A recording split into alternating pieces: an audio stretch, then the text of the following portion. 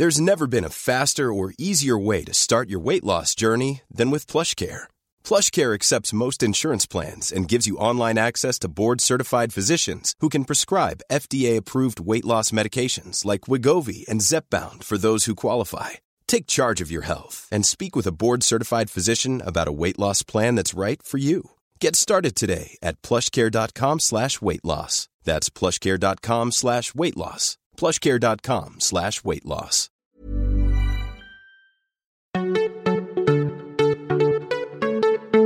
Hello, it's Jim here from Team Wonky. Our usual podcast is on its Easter break this week, so instead we've got a special episode featuring highlights from our event this week where we launched a new book on the social purpose of higher education in the 21st century. In The New Power University, King's College London's Jonathan Grant argues that to remake the social contract between universities and the public, universities must embrace new power values that focus on participation, networks governance, and radical transparency. Let's dive straight in. What I thought I would do is try to frame the book as much as anything. And the book comes from three ideas, and those three ideas are not my ideas. I'm a bit of a magpie. I like going around picking off other people's ideas and then trying to shape them a bit. And the first big idea comes from a book by a guy called John Ralston Saul, who's a novelist and a philosopher, Canadian by background. He's got a great backlog of books. But he wrote this book, The Collapse of Globalism, in 2005. And I mention the date because in that book, he effectively anticipates the global financial crash that occurred a number of years later. But the idea that I take from John's book is this idea that we're living in an in-between time in his language. And he describes this as a vacuum, an interregnum between two unreasonable certainties. And he argues that we have this short positive moment of uncertainty where choice is privileged. And it seems to me, for various reasons, which I'll come back to, that we are living in one of these in-between times. And as universities, as institutions, as individuals, and as a sector, we do have choices we can make. And if we make the right choices, we can make this moment of uncertainty a positive moment. The second book is this book by Amy Buller, Darkness Over Germany. It was originally published in 1943, but was again republished last year with a subtitle, A Warning from History. In researching the book, I just found Amy Buller's life just extraordinary. She achieved so much in her life. But what Darkness Over Germany does is effectively an account, a series of all histories stemmed from her time when she used to travel around Germany, participating around tables in conferences and engaging, if you like, with the middle classes in Germany. And her big question, which she pulls out in this book, is how in the 1930s and the 1940s did a country as great as Germany get enveloped in this darkness of Nazism? And that's what she is trying to address. And in the preface of this book, she talks about when she was warden of University Hall at the University of Liverpool, she would recount tales of her encounters with Germans to the students in air raid moments and when they were on firefighting duty. And the book came out of that. And the book has many, many tales, but the idea I wanted to pull out of here is this idea that at that time, teachers in universities had become purely academic and remote from life. So as we live in this moment, this privileged moment of choice, it's really important that we don't become remote from life as a sector. And I worry that we're doing that. Now, that may be a bit pessimistic. So the optimism I just want to bring to the table is the third book by Henry Timms and Jeremy Hymans. And absolutely delighted that Henry's joined us this afternoon. And this was published in 2018. It's a best-selling book. And it's all about new power. And my interpretation of new power, and Henry may want to critique this, is it's sort of bringing together two sort of fundamental concepts. It's bringing together the idea of social movements, the ideas of community organizing, the ideas of citizen participation, and examining that through, if you like, the new network technologies of social media, of the internet, and such like. And they point out very articulately in the book that that has made a number of disruptions to different sectors. So you can think of campaigning, Black Lives Matters, Extinction Rebellion have managed to channel this new power. But so have companies. Airbnb and Uber is another example. And even in the UK, some of you may recall when The Guardian crowdsourced looking at MPs' expenses, a very good example of new power. And the idea of new power is that it fundamentally operates differently. It is, in their language, like a current. It is made by many. It is open. It's participatory, and it's peer-driven. So what I'm trying to do in the book is to sort of take these three ideas and think through what a university would look like in the 21st century. Now, let me just pick up a couple of those themes. There may be some of you who may challenge the idea that we're living in an in-between time. But for those of you who do, I would just ask you to do a quick survey of newspaper headlines. I mean, first of all, it is extraordinary that universities are on the front page of these newspapers. And secondly, the breadth of issues that we're picking up here, and this is all from the last 5 years, around mental health, around fees, around fat cat salaries, around free speech, around positions around Brexit, around racism, around China and such like. It's not only the fact that we're managing to land onto the front pages as a sector, but it's the breadth of those issues, which I think is really interesting. And that is disruptive for a sector that, you know, probably for the last 50 years has led a relatively cozy life vis-a-vis other areas in the public realm. But if you also do another scan, and actually if you go onto Wonkhe and you look at the blogs that have been written by the community of people who contribute to Wonkhe over the last 5 years. Again, the in-tray for the sector, for leaders in universities, for leaders in student unions, for everybody involved in the sector is massive. And it's not just the sort of, again, the list of issues, but it's also the sort of disruptive nature of those issues. So, you know, we have an incoming cohort of students who are very much defined by these Gen Z values, who are digital natives, and they have different expectations. And the book goes into this in some depth. When you look at their values, when you look at the survey data, they are clearly very different than the millennials and people before them. We've got these big existential crises around climate, and how does that relate to academic travel? You know, the traditional route to academic success and promotion was jumping on a plane and going halfway around the world to give a keynote speech. Is that acceptable? Now, clearly, we've demonstrated through the pandemic that we can do things in different ways, but we need to think about that sort of stuff. We have the politics of populism and the nature of knowledge and the shape of knowledge and the so-called agenda around decolonizing the curriculum. And recently, we've seen the emergence of place-based politics, especially in the UK, and these concepts of placemaking and leveling up, all of which are substantive issues in their own right, and all of which are hitting the in-trays of universities at the same time. And then to really sort of amplify the challenges, we had the small matter of a COVID pandemic pop up and really challenge both the sort of the business model of the universities, but also, if you like, the social purpose of the universities.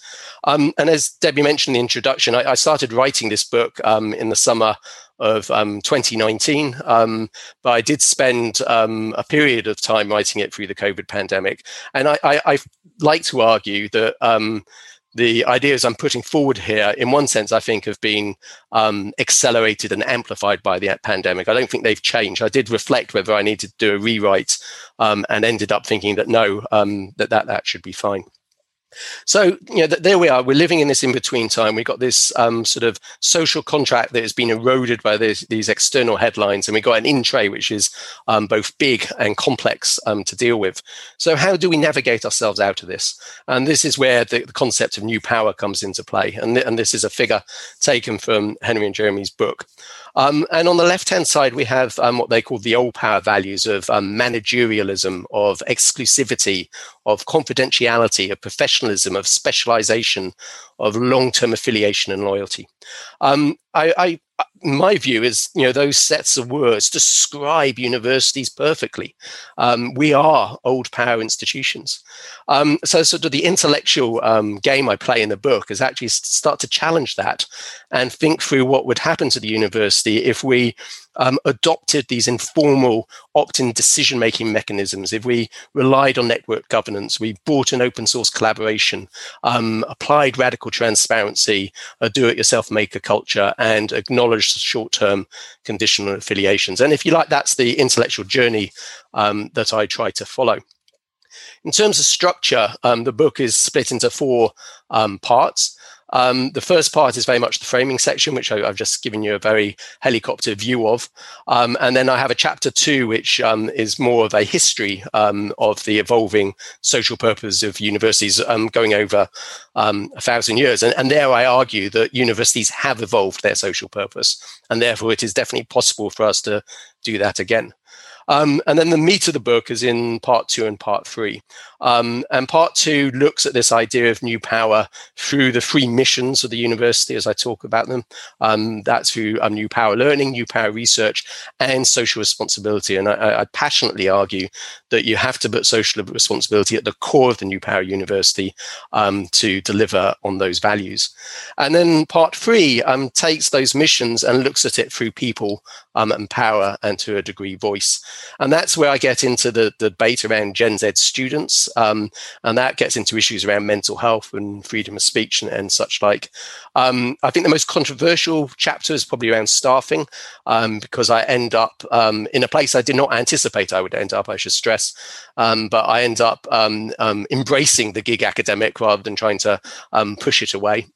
And then the final section is very much around communities and how the university is both integrated in and serves the communities within which it resides. And I'm very careful in stressing when I use that language, it's not necessarily geographical place. We operate in virtual communities, and we need to understand that. And then I tried to bring it all together in the final section around the conduct of the New Power University. I have a chapter around structure and governance. And then the final chapter really takes on this concept of social purpose and concludes that universities need to move into a space where they actually become advocates for social change, and they champion in that. And that's quite a radical proposition, I think, for some. As I went through the book, a number of ideas stuck in my head, and I like to think that when you have the opportunity of looking at it, you will sort of focus on different elements of the book. There's quite a lot of ideas in there, at least that's what I like to think. But I guess the 4 which came out to me, and I put these up as give us some structure around conversation as much as anything, Debbie, is this historical failure of universities to be socially responsible. You've heard me say this before, but I'll continue to say it until it changes. I think it's shameful and scandalous that only 38 universities out of approximately 130 in this country accredit themselves for paying the living wage. I do not fundamentally see how you can call yourself a university if you are not paying a living wage to your lowest paid workers. But there are lots of other articulations around social responsibility. The second area is around this Gen Z student space. Some really interesting concepts around so-called delayed adulthood. Young people today are taking longer, if you like, or their child is longer, and that transition to adulthood is taking longer, and that has implications for student mental health, and it has implications for how universities react to that. As I've already prefaced, I think we are going to see a rise of the gig academic and the so-called third wave professional. And as a consequence of that, we will see the inevitable erosion of the classic, whatever that is, academic contract. And then finally is this inconsistent role that universities play as advocates for change. We are very comfortable in complaining when it's in our self-interest to complain. When research budgets are just about to be cut, we are writing op-eds in major newspapers. But when it comes to other issues that may be of more interest to the societies we serve, we are somewhat mute on those points. So just 4 ideas we can explore in conversation. Let me just wrap up with another set of quotes. One of the pleasures, I think, or privileges of having the opportunity to write a book like this is you do a lot of reading. And these are a series of quotes which I guess made me fall off my chair when I read them. The first one again comes from Amy Buller. And she talks about it. You'll find it is not essential to them, talking about the Nazi regime, to know what is the scientific explanation. What is essential is that our experience is the basic experience of historical reality. Written in 1943, seems to me that's a very apt definition of alternative facts and post-truth that we're experiencing at the moment.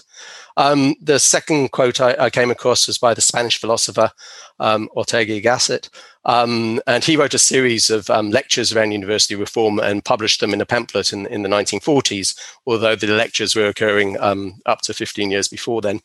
And he talks about university reform is about the complete formulation of its purpose. And I guess that's what I'm trying to do through this book, is really think through a complete reformulation of purpose. And then Amy Gutmann, who's the president of University of Pennsylvania, in my mind, summed up the whole book in this beautiful quote: "A university is first and foremost a social undertaking to create social good." There are lots of definitions out there about what universities are. I think that is the single best definition I've ever come across. So on that note, Debbie, let me wrap up and I'll stop sharing. I'm very happy to explore some of those themes. Thanks, Jonathan. We promised crunchy conversations, and you've definitely given us plenty to get our teeth into there. Let's start with this, your sort of contention of the historic failure of universities to be socially responsible. And I completely take your point about things like living wage, which I guess has sort of become a sort of a baseline level of kind of credible, good behavior in society. But I mean, coming from a perspective, there's so many voices in the sector. Their position is, through the research that we do, through the education that we provide, through the students that we provide opportunities to, so much good is done through those missions. It is on that basis that we are allowed to call ourselves charities. It is on, and we have all this evidence to show, the economic impact and educational value that we provide, the extension of knowledge, all the rest of it. Why is that not enough? Well, for two reasons. One is you could be wittingly or unwittingly doing harm in the way that you manage your operations. And that harm could be by not paying a living wage, but it could also be by investing in fossil fuels. It could also be by supporting academic travel and having incentives in your promotion criteria, for example, that rely on international and intercontinental travel. So I think there's a bunch of stuff where you need to think about your operation and reassure yourself that you're not doing harm. And that's not a criticism. I think lots of corporations, universities, and other non-universities institutions will be doing that. But as civic institutions, I think we have a responsibility to say we're not doing harm. And then I think you can actually swivel and start thinking about how you institutionally do good. Now, clearly you do good through research, and you do good through education. And I explore that a lot in the book, as you know. Elements of research may not be doing good, and elements of education may not be doing good. So thinking about how you maximize that good through those two channels, I think, is absolutely critical. But again, then you can use your assets, your intellectual assets, but also your physical and financial assets to do good. Two examples of that. At Trinity College in Cambridge, I came across an example recently where the Student Society has started working with the college to look at its endowment and to start to put together student activism around antimicrobial resistance. Sally Davis, former chief medical officer, is now master at Trinity and has obviously had a long interest in that topic. But that Student Society successfully brought a resolution at the McDonald's annual general meeting saying that the meat used in Big Macs should not be based on the inappropriate use of antimicrobial drugs. So the students and the financial wealth of Trinity has come together to do some good, and that's a sort of creative thinking where I think we should be going. In your second chapter, you talk about this idea that universities were often founded with this sort of a mission to be socially responsible and to kind of do good in their communities, and in part by carrying out their missions, but also kind of as a sort of institutional wider kind of mission of service. But that historically they've not always been brilliant at carrying that out. And why do you think that is? I think that's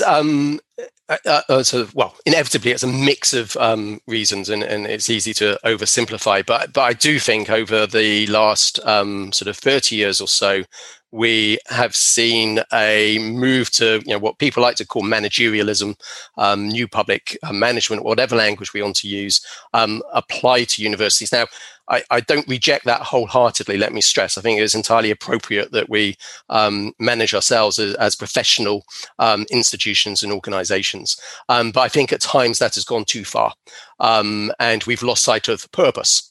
And that agenda, I don't think, is solely for universities, and that there's a big agenda in the private sector looking about the issue of purpose and issues of social value, which I bring back in.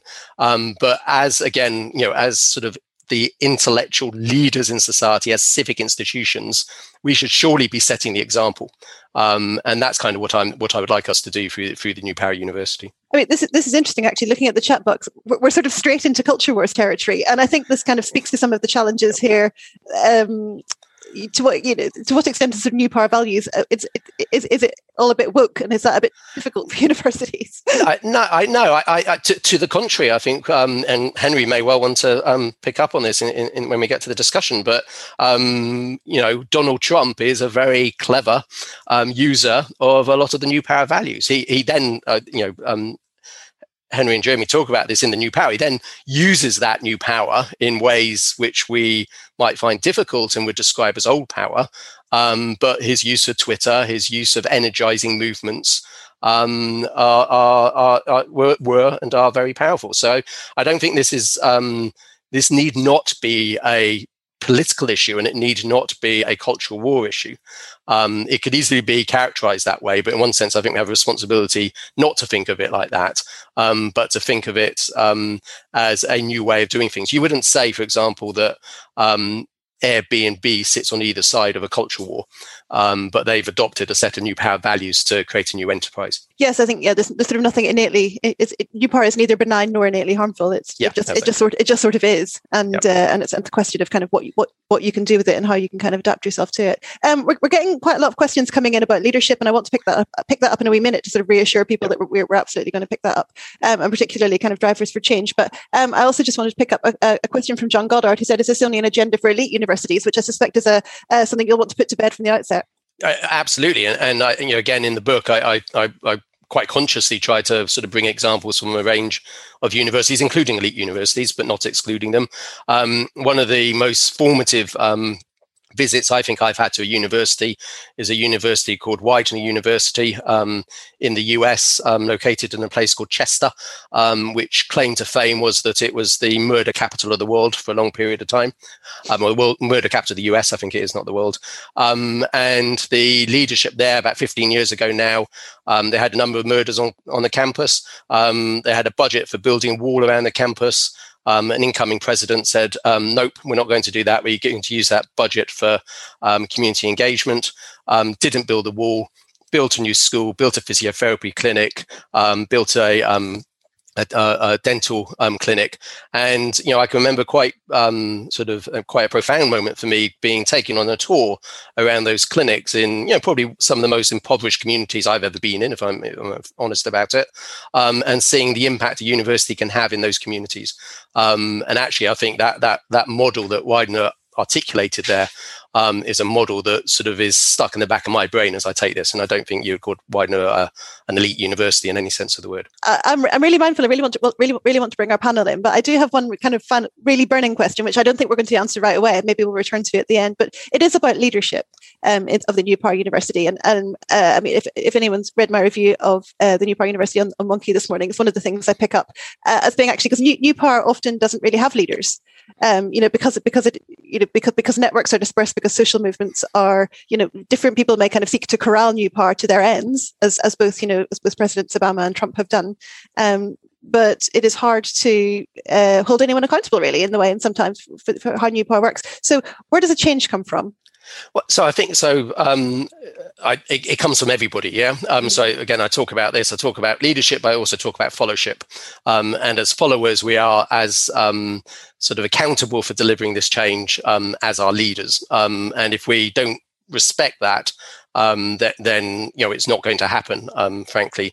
But the sort of, if you like, the classic leadership skills, and a bit classic because I'm not sure they actually exist, do need to be sort of pushed back, and a new set of new power skills and leadership skills brought to the front. And I think, again, there's a lot in the literature around such skills. And there's a guy called Marshall Gantz, who I'm a great fan of, and he's a Harvard academic who has looked at leadership of social movements. And there's a lot in his writings which I think are highly applicable to leadership in universities. And it is, as you say, it's about giving up power. It's about empathy.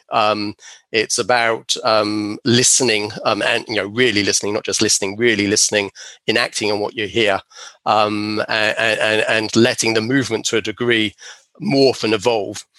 Which is clearly would be quite terrifying for any vice chancellor. I get that, but I do think that's the direction of travel. Brilliant, thank you. Well, let's bring our panel onto the stage, as it were. And Henry, can we start with you? Thank you so much for joining us. And many of the people I have read and enormously enjoyed New Power, and drawn on it myself in some of the work that I've done. Writing about about what Wonkhe is and about kind of why we exist. And really interested in, I guess, where you were coming from when you conceived that book with you and your co-author Jeremy. What was what drove the original concept, and has your thinking evolved since then about how New Power works in around the world? Yeah, thanks. So I think when we wrote the book as practitioners, right? So neither of us were academics. I run Lincoln Center, which is a big old power institution. I run another older institution before that. My colleague Jeremy is an activist and a movement builder. So we came at this thinking, as Jonathan so clearly brought out in his work, thinking there is this unique moment right now. Of course, there's always been top-down power and there's always been grassroots power. Like we get all that. But there is a distinct moment in time right now when the world is changing in ways which is transforming all of our sectors in fundamental ways. And we're seeing things, and this was at the point in which we wrote the book, when everyone was kind of saying, did Twitter cause the Arab Spring? And having this quite kind of shallow conversation about what's fundamentally shifting. And so the argument we wanted to make with the book was, look, there is a way that all of this connectivity and technology is shifting the fundamentals. And the way to reckon with that is to understand how power is shifting, not how technology is shifting. So that was the framing for the book.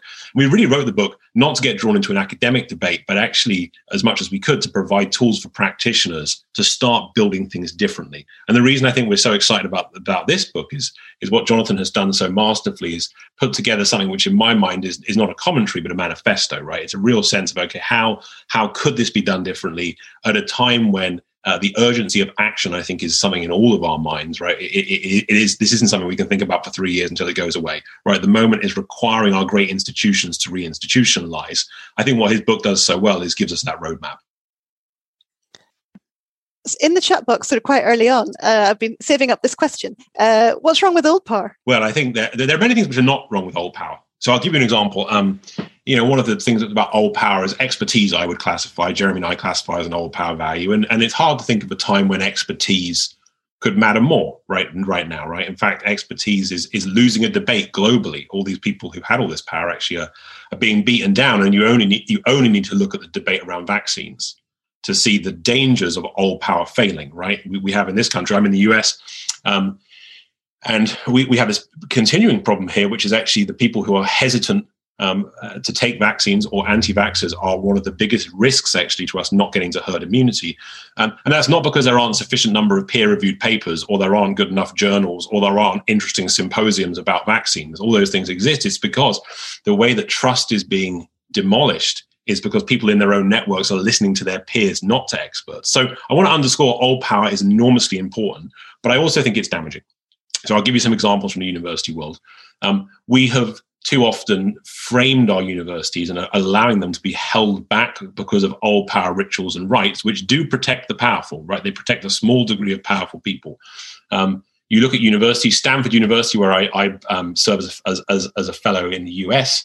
Every year they celebrate their low admission rate. It's something like 3% or something like that. And on one level, that's terrific because it means it's in high demand. Another way of thinking about that, if you think about universities as sources of social good, that means 97 out of 100 people you've turned away. It's hard to think that a hospital would celebrate that, right? But in the university world, we've somehow equated exclusion with success, right? By leading more people out, it means we're a greater institution.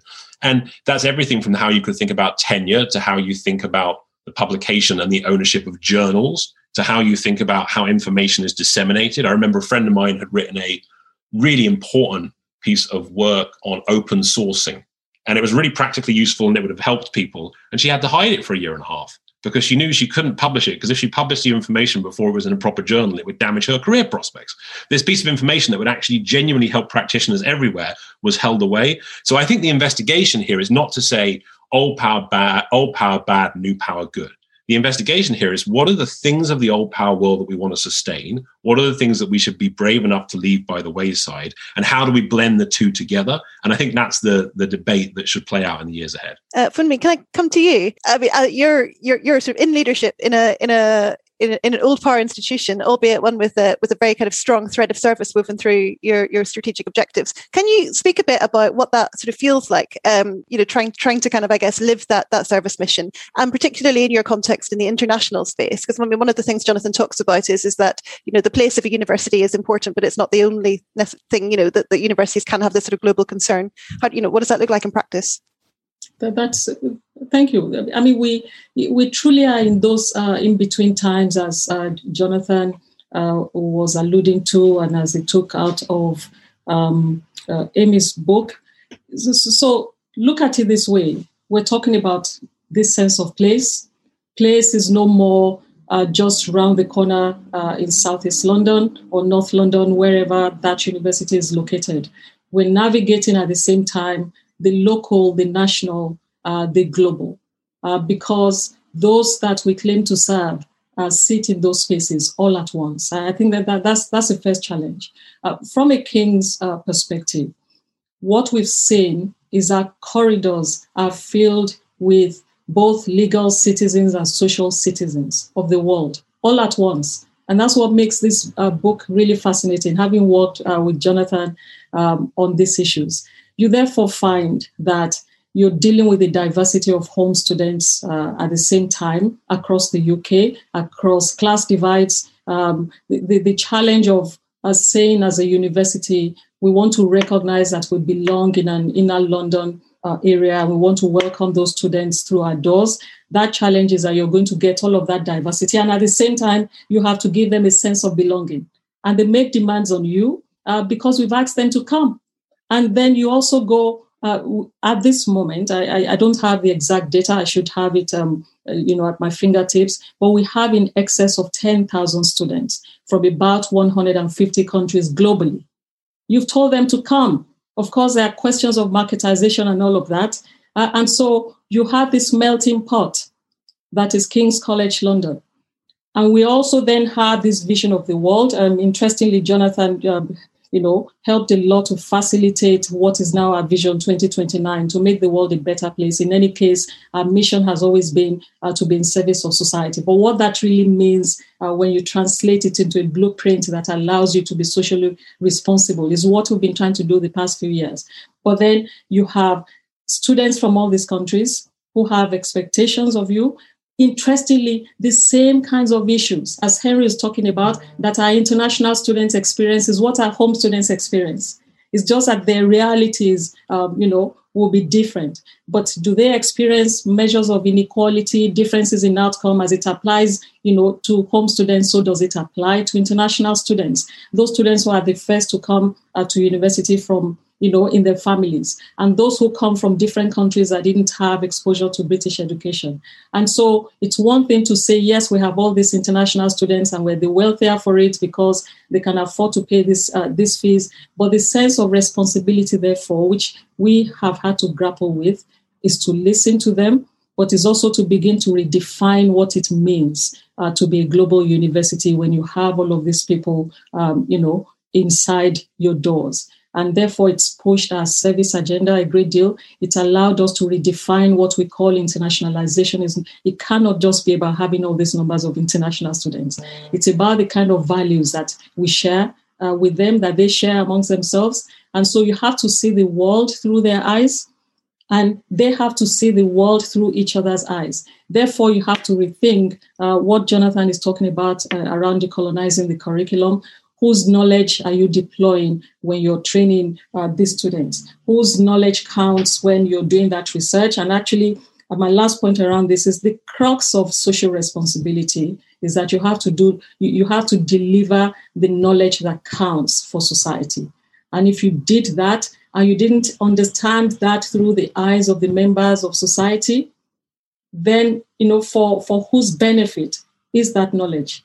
These are the things we're grappling with. And it's a work in progress, I have to say. But it's just that the past 5 years have been exciting for me as somebody who also studied at King's, having come from abroad, because we're allowing ourselves to have a debate about what that means. And actually, it's a debate that gets very tense sometimes, because if you have to talk about equality for a Black person, for a Russian or American, what does that translate into in terms of what programs you put out there? I think we're right in the middle of it. We like to say that we have done a lot. I think there's still a lot of work to be done.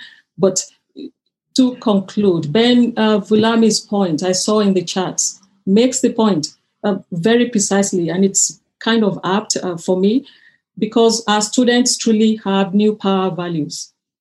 The institution is trying to catch up, and it hasn't caught up. Many institutions haven't caught up, and this is what it's about. And if we don't meet ourselves midpoint, there will be that confrontation eventually. And the pandemic has released, some of these, tensions a little bit. Thanks. Joe, I'm going to bring you in. You've been incredibly patient. Thank you for bearing with us. In the book, Jonathan says, and I'm going to read it out so I don't misquote him, that universities are getting a reputation for being elitist, out-of-touch institutions that are exploiting students, their parents, and broader society through worthless and expensive degrees and esoteric research. Do you agree? Well, that's an argument which we're hearing a lot of, and there is it reflects this climate of mounting HE skepticism that can be found, not just on conservative benches, actually, though it's probably strongest there. I think it was telling when we saw last year this, the moment when we passed that 50% threshold of young people going into HE, that was greeted with some dismay in parts of the political system, and that reflects, that sentiment which Jonathan describes very well. There is a feeling that for too many people the returns aren't there, that they're participating in courses which lead to subpar outcomes, that in many cases they'd be better off not going to university at all. So that sentiment is very real, and I think a combination of factors is behind it. I think the growing affordability question for government of such large numbers going into HE, with universities able to operate a demand-led system where they can issue any number of sort of £9,250 checks on the taxpayer's nickel. Is something which the Treasury is clearly going to be looking very hard at. I do anticipate that this demand-led system is probably reaching the end of its sell-by date. I would expect some form of number controls to return at some point, whether it's around a minimum tariff entry or perhaps caps on numbers going into unfashionable courses in the arts and humanities and creative industries and so on. Unfashionable from the point of view of the current sort of dispensation. So yeah, I think it's a very real issue. I think the sector would be able to head a lot of it off if it did a better job at demonstrating that it actually embraced accountability. I mean, how it addresses its core missions around the quality of teaching, the learning environment, the impactful nature of its research, and also the rate at which it's sort of translating and transferring knowledge into the wider economy and society. I think if the sector were more open to challenge and more willing to embrace mechanisms to sort of, assess performance in those key areas of what universities do, leaving aside all of the other sort of social mission stuff, which Jonathan's book talks about, I think government would be prepared to, let this system roll on a bit. But the difficulties governments have been having in getting the sector to embrace accountability mean there's a sort of a problem of a lack of confidence in the way the current demand-led model is rolling out. And when you say accountability, what does that mean? What does that mean to you? What would that look like? What would be what would be satisfactory or sufficient? Well, I think it was quite telling. I've obviously bear the scars of attempts to put in place systems of accountability, and I didn't entirely succeed. I acknowledge with my magnificent effort with the teaching excellence framework, but it was an attempt to start a conversation about how do we actually get universities to as I say, embrace accountability and open up about the outcomes that students are getting from participating on different courses at different institutions, which are legitimate questions if you're funding this system, or if you're a student putting their time and human capital to work in our system. They're legitimate questions to try and answer. But the sort of the full frontal opposition which we received as government, and the failure of the sector to present alternative models of accountability, were a bit depressing. And I think fundamentally short-sighted for the sector, because that's left us in a situation where we've now got successive, government ministers, secretaries of state saying, too many young people go to university. So that's not a good place for us to be either, because it's patently obvious. When you look around the world and you look at where the most high-performing knowledge economies are, they've all got rates of participation in higher education that are far in excess of ours. And if you look at where jobs are being created around the world today, they're being created in sectors of the economy that disproportionately employ those with, level 7, level 6, level 7, level 8 levels of education. So we're not going to win as an economy unless we solve this conundrum. And I do think universities have a big part to play in this, in terms of embracing accountability, allowing the providers of funding and students themselves to really open up the engine and see where the goods are being delivered. Jonathan, over to you. You get the final word. What have you? What's this conversation been like for you? Has it felt horrible, or is it? No, it's damn sight nicer than my Viva many years back. Having had one myself, I can appreciate it. It's been brilliant, and in one sense, what I wanted to do, the sort of motivation, I guess, writing the book was to stimulate this conversation, I'm sort of sit in deep admiration and deep frustration with universities, and I just wish that we as a sector could embrace this concept of social purpose, embrace these concepts of new power, because if we can really energize not only what we do and our students and who works within them, but actually really serve the societies within which we are located. So I think my sort of big plea is, I guess, twofold. One is engage with the ideas. I know some, I say in the preface, some ideas will delight and some ideas will discuss individuals as they read them. And I know that, the stuff around academic contracts being a good example. But we need to have this debate as a sector. And then the very practical thing is, I just think you can't really go on this journey unless you put your social purpose at the core of everything you do. And if there's one thing, is that social purpose at the core of every conversation you have in your university. So that's about it for this week. Remember, to delve deeper into anything we've discussed today, you'll find links in the show notes. Don't forget, you can subscribe to the podcast automatically. Just search for The Wonky Show via Spotify, Apple or Google Podcasts, or wherever else you listen. And to keep you and your organisation ahead of everything that's going on in UKHE, do head to the website to find out more about our subscription services. So, thanks very much to Jonathan, Joe, Funmi, Henry, Debbie, everyone at Team Wonky for making everything happen behind the scenes. And until next week, stay wonky.